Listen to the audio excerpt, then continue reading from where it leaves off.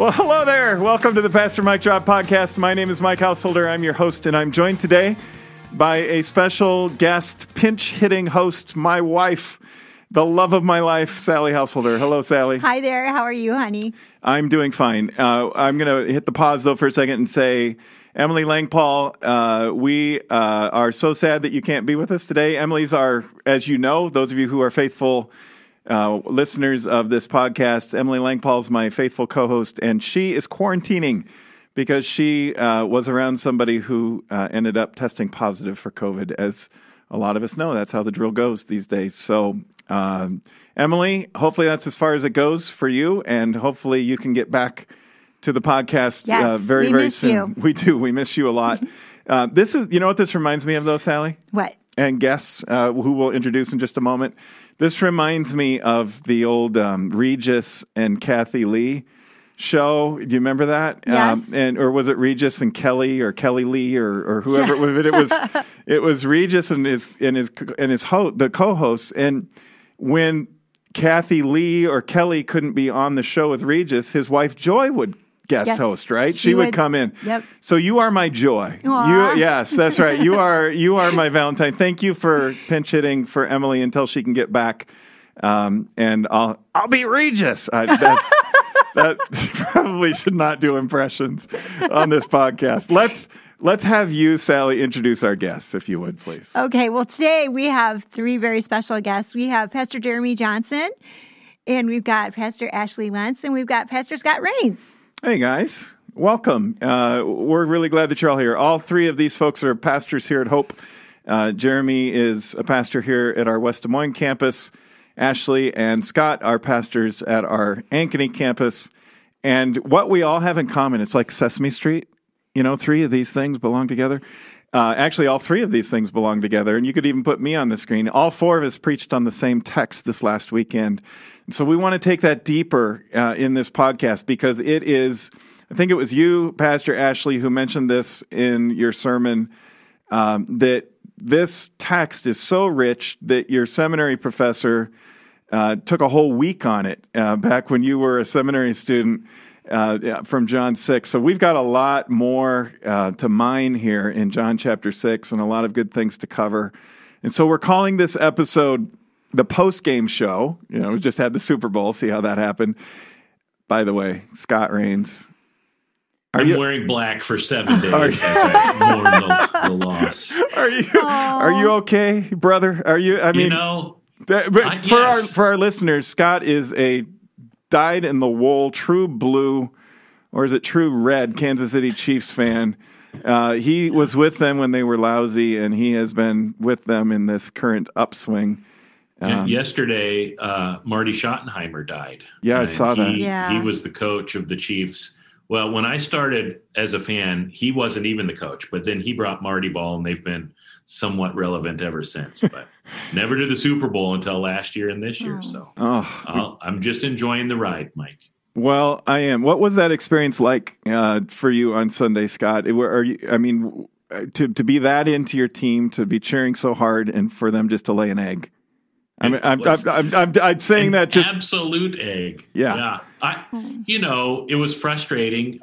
It made sense. There were a bunch of injuries. Yeah. There's off-field stuff that's just horribly tragic. But I was at the same time able to say, "Holy cow! I'm watching a 43-year-old in his 10th Super Bowl, 16 of 20 in the first half." I mean, you just have to appreciate everything that goes into it, even if your team's not the one that's doing what you would hope they would do. Yep. This is not a sports talk podcast, but I love sports. And Pastor Jeremy and I have even joked about starting a sports podcast at some point. I will say this, that Tom Brady, I'll ask it as a question for our listeners. Name all of the NFL teams that have more Super Bowls than Tom Brady. Anyone? Anyone want to guess what team has more Super Bowls than Tom Brady? A team. You want to hear the list again? No, there are none. Tom Brady has more Super Bowls than any team in football. That's wow. Unbelievable when you think about it. And yeah, he's an incredible He's the GOAT. He's the greatest of all time, like we talked about in the message. And we will use that that GOAT kind of metaphor to dive into our questions as we go along. But part of Food for Thought and part of the post-game show for us today, it's certainly not just to talk football. We want to talk about things way deeper than that. In the midst of this past weekend's messages, we also had our annual Super Bowl food drive. So, Sally, if you would, it's time for our 2-minute drill. Yes, it is. Pretty excited. I like the 2-minute drill. That's a lot of enthusiasm for the 2-minute drill. I like it. That's good. Okay, let's start with Jeremy. Pastor Jeremy, how did the Super Bowl food drive go at Hope? As always, Hope overwhelmed our greatest expectations. It was amazing. So as I just was talking to Mike Horseman, who is kind of leading from a staff perspective, but we all know it's the volunteers who do all the incredible work. But he just told me that over 2 semi-trailers full of food were donated. At West Des Moines alone, and you can put this across all of our campuses, over 500 volunteers were a part of collecting and sorting and delivering the food.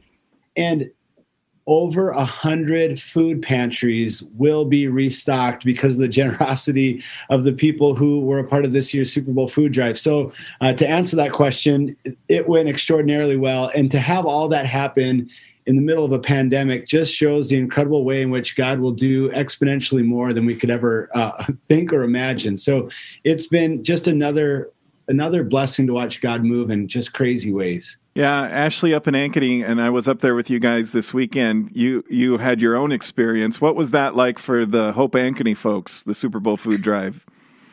It's always incredible. We had volunteers standing outside in blizzard-like conditions in the cold. They were bundled up at our North Ankeny Fairway. And I think I saw a video of one of them in full snow pants gear sliding down the thing on the trailer.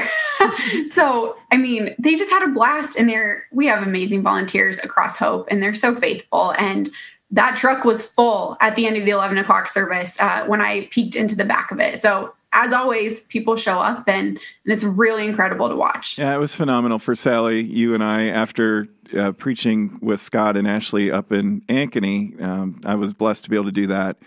We drove back home here. We live in West Des Moines, and we stopped by the church to see how things were going.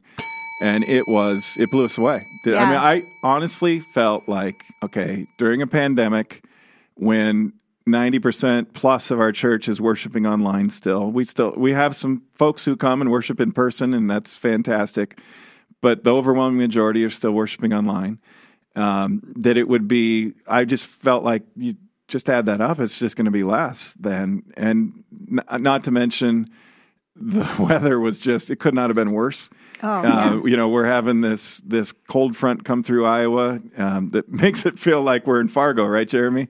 Oh, my goodness, yeah. Yeah, but I got to throw this in because I'm so impressed with this, as long as we're talking about the cold front. And you know what I'm going to say, don't you? Yeah. So the other day, it's 10 below. And what does Pastor Jeremy do before he starts the day? I went for a run outside because that's just what normal, sane people do. It's what normal, sane people who grew up in Fargo, North Dakota do, I think. So this feels like normal, maybe, for you in the winter. If you didn't do that, you'd be inside for like 6 months out of the year. Necessity is the mother of invention. So, we wear warm clothes and put Vaseline on our faces so we don't get frostbite. I love the Vaseline on the face part. Isn't that just great? It's like, I am such a dedicated runner. You cover everything, right? Except like your eyes. Yep. And cheeks, and I just maybe. Put a little Vaseline on each eye, under each eye, and on my nose. And you got to keep the good looks going. So you got to get all the help that you need. Well, there you go, podcast listeners. You never know what bonus information you're going to get on this podcast. In addition to the deep dives into Scripture, you're going to get beauty tips. Yeah, exactly. Yeah, I'll stop. That's awesome. So the Super Bowl food drive, it just blew us away when we came here, thinking because of the pandemic, because of the weather, that it would hopefully still be good, but it wouldn't be like piles and piles of food. but it was piles and piles of food. Yeah. And this church is amazing. Thanks to all of you who took part in that. If you are a part of another church somewhere else, I'd encourage you to look into this, because in almost every community in the middle of winter, food pantry needs are the highest. The giving season that comes out of Christmas and Thanksgiving is kind of over. And so they aren't receiving a lot of donations. It's just a win-win, which leads to our second question, actually. It's not just that we're able to serve others, which is the primary purpose of this food drive. I think God has called us to this so that we can fill the food shelves of all the food pantries in central Iowa, at least for several weeks. That's part of it, but it's a win-win too. It goes the other way. It blesses those of us who are a part of it, which leads to our second 2-minute drill question. All right. What are the benefits of mission work? Let's start with Pastor Scott. Thank you, Sally. So many benefits. One, I'll set it up kind of this way. I love movies, and several years ago there was a movie nominated for Best Picture called Room, and Brie Larson won the Best Actress. It's just a devastating kind of film, but it really makes you think. She gets kidnapped as a teenager, becomes a mom while she's kidnapped. And I don't think this is a spoiler. Halfway through the movie, she and her son escape. And the second half of the movie then is like trying to readjust to life of freedom. And at one point, the little boy says to his mom, "When are we going back to Room?" That was the only place he knew. It was home and familiar and comfortable, and he missed it. He wanted to go back. And I remember sitting in the theater watching it and afterwards thinking, how many of us have similar kinds of thoughts? Like, we know what we know, and we like what we know. We like what we're familiar with and comfortable with. And how can that just cause us to have a smaller view of the world than is probably healthy or good? And so I think one of the important things of mission work, whether you go on a mission trip abroad or you're helping out locally, it opens your eyes to a part of life and a part of the world that maybe you would be completely unfamiliar with otherwise. And that's how we grow. And as we grow, God continues to open our eyes and helps us see new ways of being and thinking and living and following after Jesus. So, man, I think mission work is so important in so many ways. Yeah, it expands our view, as you said, Pastor Scott, gets us out of our room, if you will. It connects us to something bigger than us. Pastor Jeremy, you're our outreach pastor here at Hope. And so you are hands-on, and you're front lines on all these different things. You see a lot of mission work, both local and global. What would you add to that? What's the benefit of mission work for the people who are doing the mission work? Not just the people on the receiving end. Obviously, we pray and hope that they're blessed by what they are receiving and what God's giving to them through us. But what's in it for the giver? I think when you think about, let's think about the area in which Jesus lived. You have Sea of Galilee and you have the Dead Sea. Both of them are fed by the same source of water, the Jordan River. One of them sustains life and one of them cannot sustain life at all. What's the difference? One has an output, the other doesn't. Things go into the Dead Sea and they never come out of the Dead Sea. And I think that we've been created the same way, haven't we? We've been created as this vessel to be able to have an input, to receive the Word of God, to receive the good things of life. But when we really truly start to live is when we're giving life out of us as well. And I think every one of us has been created that way.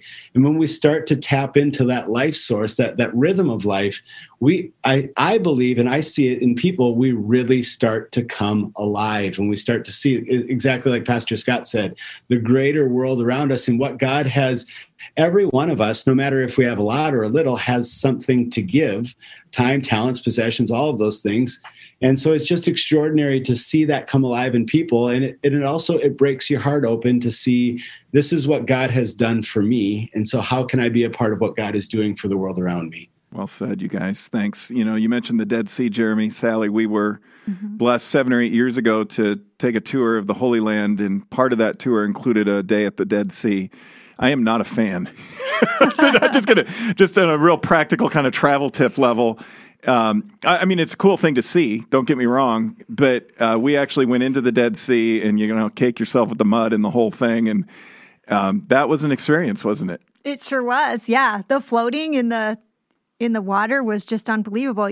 I heard that would happen, but you literally just float. You put your feet down. Yeah. You can't touch the ground, and you're literally kind of like a buoy, kind of just. It just doesn't bobbing in the water. It doesn't seem right. It doesn't seem natural, but you're there and you feel it, and you see people who are naked, covered with mud that shouldn't be naked. There's that too. So there's just a whole part of that experience that I'd rather not recall. But it was cool to see what it was. It truly is a dead place. Yes. I mean, there's no life around this place, and that's what happens to us when it's all just about consuming and taking in instead of serving and breathing out once in a while, which is another benefit of getting out of the room and doing mission work. Let's move on. Next 2-minute drill question. Okay, next question is, are miracles the ultimate spiritual mountaintop with Jesus, or is there something even better? Yeah, before we dive into that question, let me just put this to it as well.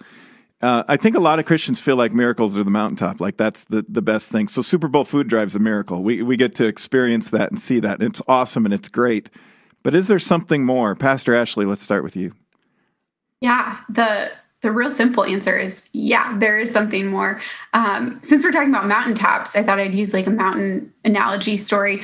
My family's climbed a lot of mountains. We love Colorado. And as you climb to the top of a mountain, the terrain changes. You go from trees and life and maybe if you're lucky, some moose or some elk. And then you cross this tree line and the air gets a lot thinner and there's less animals. And if there are animals, they're real small, so they don't need a lot of oxygen. And those things are pointing you when you cross that terrain and you notice the difference. They're pointing you to something greater. And miracles, if we're talking about mountains, miracles are actually just big arrows pointing us to something so much greater. And if you've ever peaked a mountain, you know that the peak isn't what you're there for. There's a really big view. And I think that's what miracles show us. They're little terrain changes along the way. And when you get to the top, you're not at the top just for the top. You're at the top for something so much greater. You're at the top for this overarching view. And miracles point us to Jesus and a big picture of who he is. Miracles are amazing and we can seek those. I hear a lot of people asking for miracles and we should ask for miracles, but that's not an end in of itself. It's pointing us to something so much greater. And that's what Jesus is doing in that miracle and who he is eternally. And that's so much greater than 1 or 2 or 100 miracles.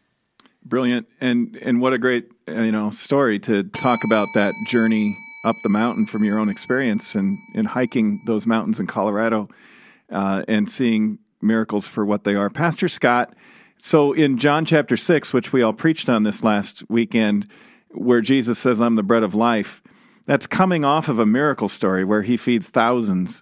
What's he saying? Because people will say, well, show us a sign, show us a miracle, show us proof that you're really the Messiah.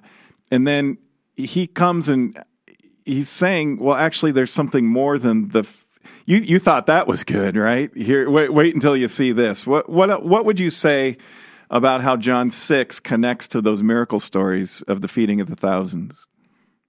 There's so much in that chapter, as we've already said, but after the feeding of the 5,000, they're ready to crown him king, and he slips away. He doesn't want it. And so there's something that we're just constantly missing when it comes to Jesus. And I think sometimes we say, well, the greater thing is just having the Lord's presence with us. Even if the miracle doesn't happen, just having the Lord's presence with us, that's the greater thing. But when you read through Scripture, you'll see a lot of times the presence of the Lord is with people, and they're like, oh, woe is me. This is terrible. This is awful. And because it reminds us of who we are and some of the things about ourselves that we maybe don't want to see. And so part of, I think, the miraculous reality of who Jesus is that he comes to us in our imperfections. He comes to us in the places in our life that are kind of gross and ugly. and somehow in the midst of it loves us anyway. And I wonder if that's the real miracle, is a growing awareness that we are loved by God no matter what. Next question. How are Jesus' 7 famous I am statements in the Gospel of John still relevant for us today? Yes. I'll start with that one, and then I want to hear from you guys. The 7 I am statements of Jesus that are recorded in the Gospel of John, it starts with Jesus saying, I'm the bread of life here in John 6. In John 8, he says, I'm the light of the world. In John 10, he says, I'm the gate. He also says, I'm the good shepherd, which is an amazing combination. It doesn't feel like those two should go together. Either you're the good shepherd or you're the gate. But what you learn if you dive into the history of shepherding in first century Middle Eastern culture is the best shepherds, the good shepherds, were the ones who laid down their life for the sheep, and they became the gate to protect the sheep inside of the pen because they had to have a way in, and so then there would be an opening inside that pen that would allow predators to come and attack the sheep. So the good shepherd would lay down his life and become the gate for the sheep to protect them so that they could have life. So when Jesus says, I'm the gate, and I am the good shepherd, he's really saying very much the same thing. This is what good shepherds do. John 11 says, I'm the resurrection and the life. John 14 says, I'm the way, the truth, and the life. John 15, I'm the vine, and you're the branches that connect to me. These are identifying statements that Jesus makes that help us see him for who he is instead of who maybe the world wants to define him. Hey, Jesus, you're just a great teacher, but I'm more comfortable with you just being a teacher. I don't really want you to be the vine that holds it all together. I don't want you to really be the gate that is our transition into new and everlasting life, or that protects us from death. You're not that big of a deal. Bread of life, that's a bit much. Light of the world, that's a bit much. So I'm just going to say, Jesus, you're a good guy. You're a good leader. You're a good teacher. You're somebody who brought some good things into the world, and that's where a lot of people's comfort levels with Jesus end. But the sad part about that is then you're missing what Jesus actually said about himself, and probably most powerfully in John chapter 8, when people came up to him and said, well, we're descendants of Abraham, or we have Moses on our side, the prophets, the history, the great patriarch Abraham, or matriarch Sarah. We belong to them. That's how we find our identity. And Jesus is there to correct them and said, well, actually, before Abraham even existed, I am, which is the same thing that God said to Moses in the burning bush to identify himself. He says, my name is Yahweh in Hebrew, in English, I am. And so Jesus is saying, that's me too. I'm the same God who spoke to Moses in the burning bush. I'm not just a teacher. I'm not just a leader. I'm not just here to, show you a little bit of a better way to kind of find a pathway through life. I'm all of those things, but I'm also the Messiah. I'm the anointed one of God. I'm God in the flesh. I am Yahweh. I am God is what Jesus is saying. And so for Jesus to identify himself in those ways, he's saying a lot. He's saying, as C.S. Lewis profoundly put it, you're left with a choice. And so Lewis, before he was a Christian writer, was an atheist. He says you're left with this surprising choice, is the way he put it. You either have to conclude, based on the claims that Jesus made, that he is crazy or he's evil, because crazy people claim to be God, right? And they aren't. Evil people might claim to be God because they have some sinister motive. And the third alternative, Lewis said, is that he's God. But he says, let's not come up with any of this patronizing nonsense that Jesus is just a great teacher or that he's just a great leader, because he hasn't left that option open to us. Mm-hmm. He hasn't provided that as one of the choices that you can make when it comes to identifying Jesus Christ. You can't logically say he's just a great teacher, because that's just not an option. What else would you add to those I am statements? What stands out for any of you? And don't be bashful, just jump right in. I think for me, one of the ones that just always means it comes fully into my face is in John 11 when Jesus says, "I'm the resurrection and the life." Yeah. Like actually, like you were saying, the miracle points to something greater. And you could say, well, what's greater than Jesus saying just before he raises Lazarus from death to life? What could be greater than that? And I don't want to be flippant about this at all, but Lazarus isn't with us physically any longer. Right. And so what Jesus is saying to Lazarus in this I am, or to the crowd and to us in this I am, the resurrection of life, is, yes, I will give you life for eternity, but that life also starts right now.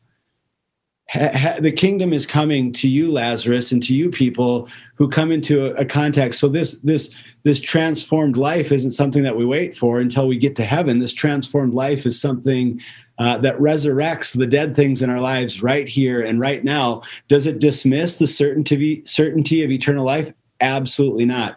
It amplifies that. And I just think, my goodness, how many of us need things resurrected in our lives right now? We need to live we want to experience that real good life, and we look for that in so many things. And here's Jesus that says to every one of us right now, I am the resurrection and the life, and I'm the one that they'll be able to resurrect those dead things in your life. Man, that's so good. And doesn't it just make you kind of feel like, we're back in the right horse? or to put it another way, isn't it nice that Jesus came over to our corner and is hanging out with us and saying, God's love is for you too, even though you've done nothing to earn it or deserve it. What could be more relevant than that?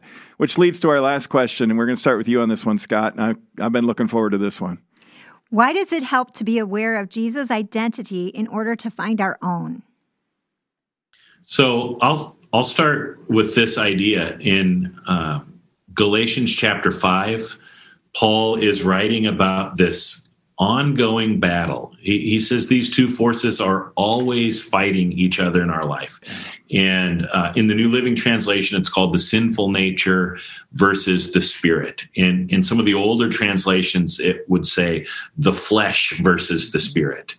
I've heard someone say recently, another way to think about it would be our true self and our false self are constantly in battle. And I shared a story this weekend in my portion of the sermon about trying to change a flat tire and not being able to do it, and these thoughts that start going through my head about, what does this mean, or who does this mean I am if I'm able to change it or if I'm unable to change it. And I have this is a it's a thought that I have. This is not a word from the Lord.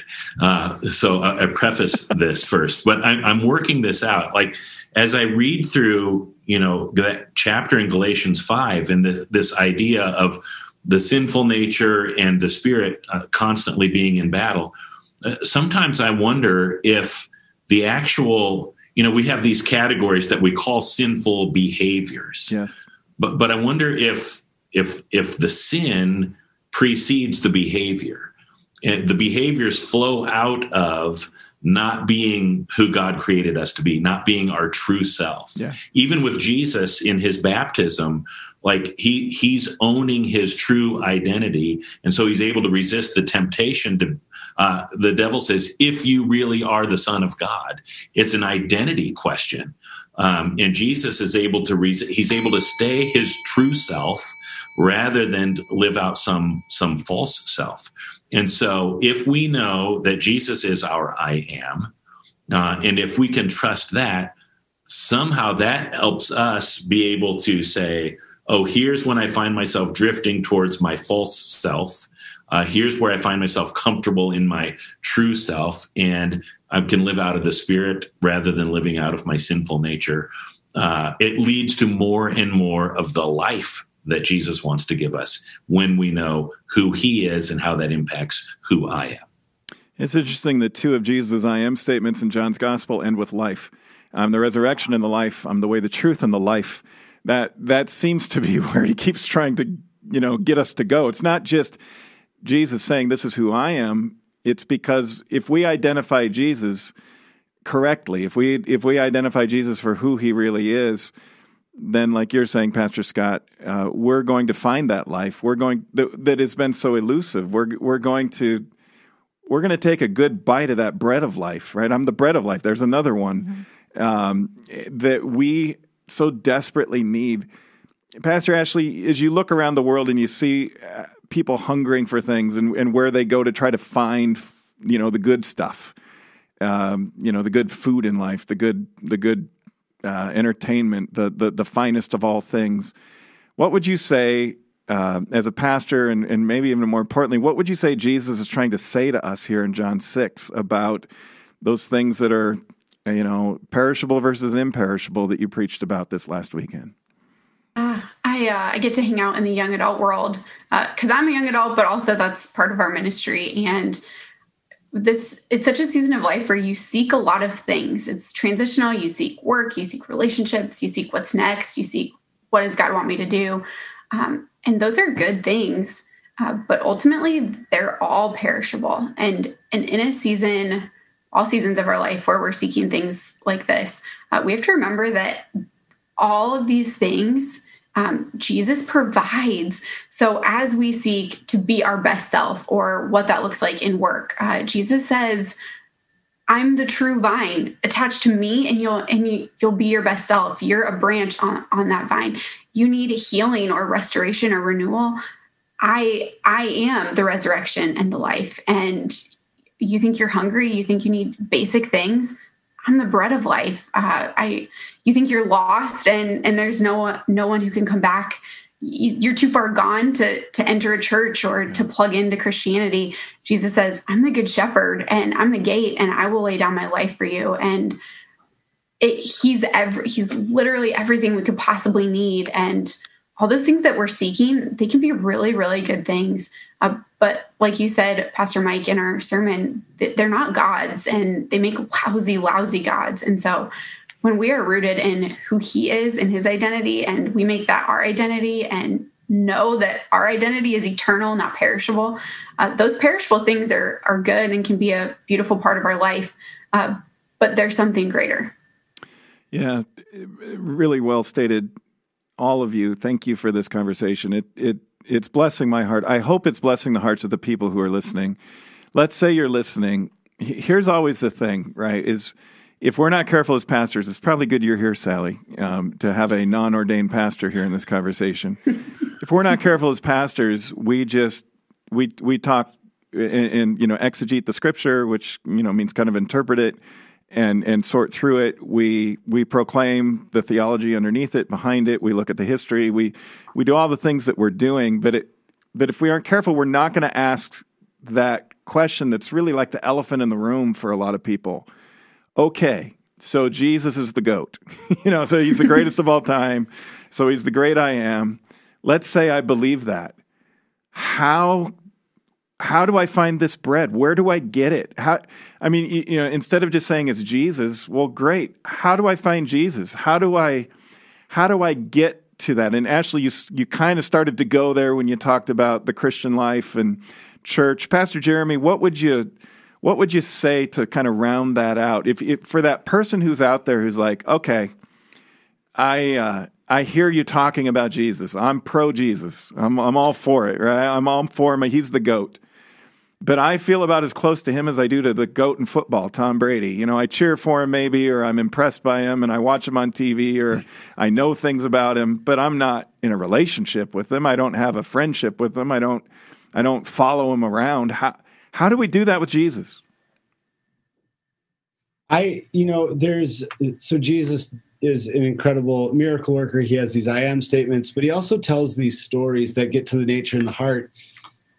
And one of the most well-known stories that Jesus tells is the one of the prodigal son, where the son that goes away is now coming back because he feels like he isn't going to have a place anymore. And so he's wondering if he maybe can get a foothold into the door to get the lowest of places in his father's home. And as the son starts coming home, it's his father who sees him first. And so it's the father who literally picks up his robe, which would have been looked at as being very underneath him of his stature. He picks up his robe and he literally sprints to the horizon where his son is to welcome him home. And I think it's Martin Luther. Scott, you're talking about Galatians chapter 5, which is what Martin Luther really used as one of the things that unlocked the reality of who Jesus is in his life and the freedom that comes from that. And Luther also says righteousness comes in perfect passivity. And I think one of the things I would tell a lot of people is sometimes we desperately want to get to know God so much that we try to perform for God. Mm.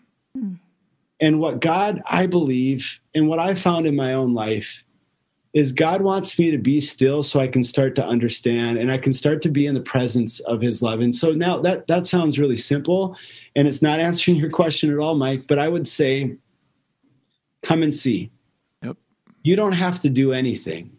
And come and see might be come to a worship service at any of our campuses or a church near you that's proclaiming the gospel. Come and see might be worshiping with us online. Come and see might be asking a friend about what Jesus means to them, because sometimes Jesus uses people as the vehicles of his love and his grace, i.e. the disciples, to which we all are a part of that movement. And so I would encourage all people who are investigating this is don't feel that you have to do anything to be okay for God. God's already considered you to be okay. And he's come and he's running out to you to bring you home, to be in a relationship. And I always think to myself, there's nothing I can do to make God love me anymore, so I got to quit trying so hard. Yeah. And there's nothing I can do to make God love me any less, so I have to quit trying so hard. Yeah.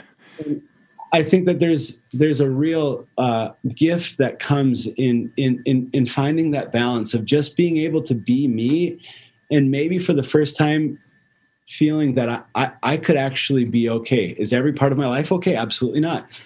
But God looks at me and he loves me. And he says, Jeremy, I love you. And you're more than okay in my eyes. And I think we live in a critical culture that we don't give ourselves the ability to think of ourselves in that way. And that's how Jesus sees us. And sometimes it's that love that moves first that unlocks the door to our hearts to experience it. Yeah, so well said. Thanks, you guys. And I think you did answer it, Jeremy, to be still and to know that God loves you, that God chooses you, to quit performing for God. Sometimes I think we do seekers a real disservice as Christian teachers when we imply or directly teach that what you have to do to find God is a whole list of all these things. God's looking for you, and that's not preacher's opinion. Jesus says, you didn't choose me, I chose you. I mean, that's gospel, that's scripture. As much as we want to turn it into, I have to make the decision, I have to make the choice, I get that. I mean, I understand that. We're not just completely, out of the loop in this relationship. If you're going to have a relationship, I mean, if it was just me pursuing Sally all the time in our marriage, and never once was she like, well, I love you too, that wouldn't be much of a marriage. And so I think there is certainly a natural response to God's love, which is to awaken to it. The John chapter 1 says, believe and receive. And so we believe it. But when we move from recipients of the gift that comes to us from God to the subject who has to go find it and pursue it. I remember, just to give a practical example, when I was a rookie pastor, first year out of seminary, I'm up in Huxley, Iowa, and at this church, this wonderful, faithful church called Palestine Lutheran. There was a woman who was cutting my hair in town, and she found out I was the pastor, which always leads to an interesting conversation with the person cutting your hair. What do you do? Oh, I'm a pastor. And then if they have any spiritual questions, you're going to hear them, which is great. I love it. And so she starts asking me, she goes, well, I wish I could find God. How do I find God? I want to find God. How do I do that? And I remember saying something that I still believe to be definitely true today. Sometimes we have to stop trying so hard to find God and just be still and let God find us. You got to be careful there, because if, then we can just kind of over-spiritualize the whole thing and just say, okay, well, I'll just wait and I'll just sit here and God's going to have to come and find me. I mean, come and see, like you said, Jeremy. That's what Jesus said too. He didn't just say, well, sit over there in your fishing boat and God will come find you. No, he comes along and he invites them, come and see, follow me. So follow Jesus, follow him to worship, follow him into the study of Scripture and the reading of it, follow him into Bible studies, follow him into serving and using your gifts and things like the Super Bowl food drive, follow him in letting your light shine and loving the world around you the way God loves you. Follow me and do these things, and that will help. Obviously, that will help us in our walk with God, in our relationship. But it's better if those things are the natural response to God loving us first. it's better if we go back to, we didn't choose this, God, you chose us, and now we get the glory and the blessing of being able to follow you and live out this life you created us to live in the first place. And I think that's where the relevance comes in of Jesus being the bread of life and Jesus being the great I am. We had communion on Sunday, and one of the great communion hymns that we used to sing when I was a kid growing up in church was Just As I Am. And Pastor Scott, you preached about this in the sermon this weekend about, am I good enough? Am I a good enough father? Am I a good enough person? Am I a good enough man? Am I a good enough husband? Am I a good enough friend? Any of the things that we can have that voice in our head start to doubt, and the struggle we have, the battle we have sometimes with that voice that isn't from God. It's from the enemy. It's lies. And so we wonder, am I good enough? Am I worthy of the creator of the universe's favor and mercy and grace and love? And we sing it, Just As I Am. We come to that table and we receive the full pardon and forgiveness for all our sins.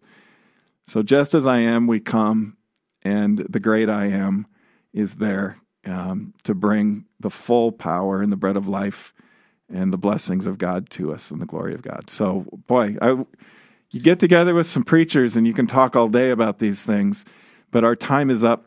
We're right on time, but it's time to wrap it up. So, Sally, as the non-ordained member of this panel and somebody I know to be an incredibly mature Christian, what is it that stands out for you in this conversation? What would be a mic drop moment that you'll kind of take out of it? Well, I love talking about the 7 I ams that Jesus said, because I feel that the world is always trying constantly to define Jesus. And I think even those of us who try to remain faithful do that too. And so I feel like if we just look to his word and listen to Jesus' words, I am the bread of life, I am the resurrection of the life, I think that'll set our course straighter than if we don't. Yeah. Well said. Brilliant. I'm blessed to be married to such a good theologian who hasn't been to seminary. The rest of us have to go to seminary to figure some of this stuff out. She just gets it naturally. Hey, thanks for joining us today. Thank you, Pastors Jeremy, Pastors Jeremy, Ashley, and Scott. Glad that you were a part of this conversation. It was great. I loved it. Hope you enjoyed it too. Thanks for joining us on the Pastor Mic Drop podcast. We will see you again real soon. We love you, and God loves you even more. Please like, review, and share on whatever platform you're using. That helps us get the word out. And join us for weekend worship. You can go to LutheranChurchofHope.org to find out how. We'll see you there.